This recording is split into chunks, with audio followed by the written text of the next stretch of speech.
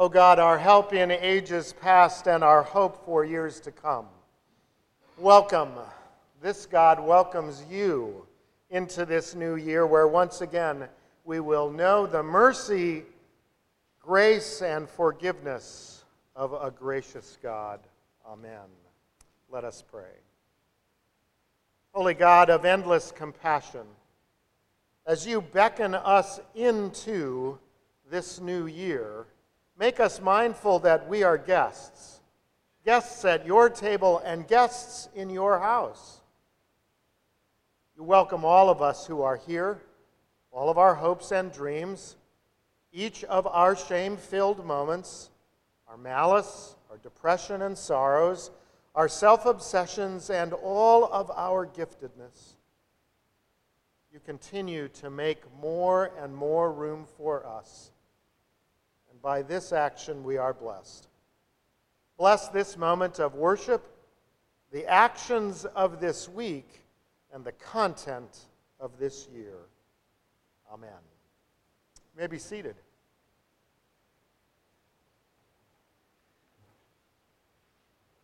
Good morning.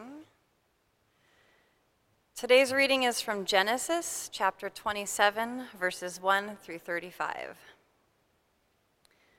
When Isaac was old and his eyes were so weak that he could no longer see, he called for Esau, his older son, and said to him, "My son." "Here I am," he answered. Isaac said, "I am now an old man and don't know the day of my death.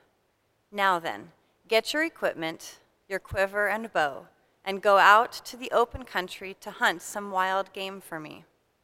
Prepare me the kind of tasty food I like and bring it to me to eat, so that I may give you my blessing before I die." Now Rebekah was listening as Isaac spoke to his son Esau. When Esau left for the open country to hunt game and bring it back, Rebekah said to her son Jacob, "Look, I overheard your father say to your brother Esau, 'Bring me some game and prepare me some tasty food to eat, so that I may give you my blessing in the presence of the Lord before I die.' Now, my son, listen carefully to what I tell you. Go out to the flock and bring me 2 choice goats, so I can prepare some tasty food for your father, just the way he likes it. Then take it to your father to eat, so that he may give you his blessing before he dies." Jacob said to Rebekah his mother, "But my brother Esau is a hairy man, while I have smooth skin. What if my father touches me? I would appear to be tricking him and would bring down a curse on myself rather than a blessing." His mother said to him, "My son, let the curse fall on me. Just do what I say and go get them for me." So he went, and he got them, and brought them to his mother, and she prepared some tasty food, just the way his father liked it. Then Rebekah took the best clothes of Esau, her older son, which she had in the house, and put them on her younger son Jacob. She also covered his hands and the smooth part of his neck with the goatskins. Then she handed to her son Jacob the tasty food and the bread she had made. He went to his father and said, "My father?" "Yes, my son," he answered. "Who is it?" Jacob said to his father, "I am Esau, your firstborn. I have done as you told me. Please sit up and eat some of my game, so that you may give me your blessing." Isaac asked his son, "How did you find it so quickly, my son?" "The Lord your God gave me success," he replied. Then Isaac said to Jacob, "Come near so I can touch you, my son, to know whether you really are my son Esau or not." Jacob went close to his father Isaac, who touched him and said, "The voice is the voice of Jacob, but the hands are the hands of Esau." He did not recognize him, for his hands were hairy, like those of his brother Esau. So he proceeded to bless him. "Are you really my son Esau?" he asked. "I am," he replied. Then he said, "My son, Bring me some of your game to eat, so that I may give you my blessing." Jacob brought it to him, and he ate. And he brought some wine, and he drank. Then his father Isaac said to him, "Come here, my son, and kiss me."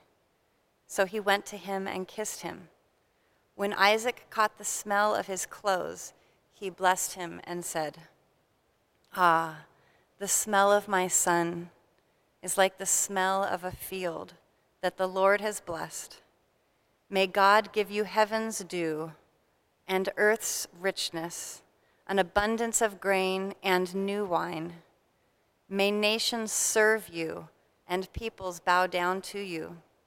Be Lord over your brothers, and may the sons of your mother bow down to you. May those who curse you be cursed, and may those who bless you be blessed." After Isaac finished blessing him, Jacob had scarcely left his father's presence. His brother Esau came in from hunting. He too prepared some tasty food and brought it to his father. Then he said to him, "My father, please sit up and eat some of my game, so that you may give me your blessing." His father Isaac asked him, "Who are you?" "I am your son," he answered, "your firstborn, Esau." Isaac trembled violently and said, "Who was it then that hunted game and brought it to me? I ate it just before you came, and I blessed him, and indeed he will be blessed." When Esau heard his father's words, he burst out with a loud and bitter cry and said to his father, "Bless me too, my father." But he said, "Your brother came deceitfully and took your blessing." Here ends the reading.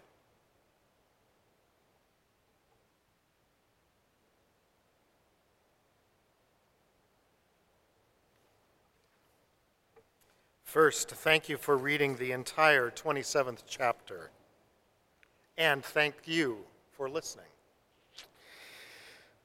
He was, among many other things, a crook. He cheats his father-in-law out of his livestock. He cheats Laban out of not one, but two of his daughters. Twice he cheats his brother out of his rightful inheritance. And most egregious was the fact that he stole the birthright right out from under his father's nose. Jacob. He accomplishes this theft with the sleight of hand and a little help from some goat skin stretched over his forearms, so that when his father reached out, it seemed as if this indeed was the hairy arm of the firstborn. And with a wave of a hand here and a wave of a hand there, he unrightfully obtained all of the family blessing. Now, we don't do this sort of birthright passing on like is listed in this portion of Genesis much anymore, or do we? Are children so in need of their parents' love and mercy that they will do just about anything to obtain it? Or how is it from a parent's perspective that parents have not been able to communicate an absolute and unconditional love to their children in a way that gets heard and gets felt?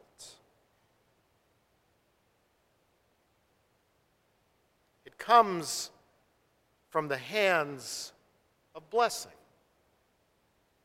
Now, this is the group participation moment.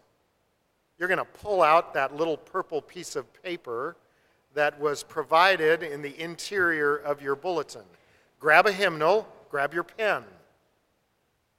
Place the paper onto the hymnal. And then you're going to place your hand onto the paper and trace it. That represents this portion of your hand, onto which blessings have come to you. I'm not going to ask you to share this with anybody else, but write on that hand on the paper, how have you been blessed by others? What are those key words that you've found to be blessings in your life? What are those key words that remind you of how you are so blessed to be who you are?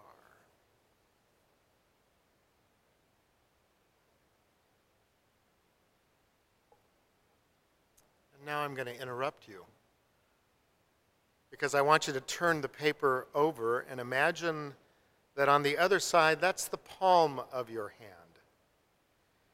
And write on that side of the paper the following items. Whom do you need to bless? What gifts can you give others where they will find deeper and richer blessing in their lives? How will your words that you write on this side of the paper bless their life and their path?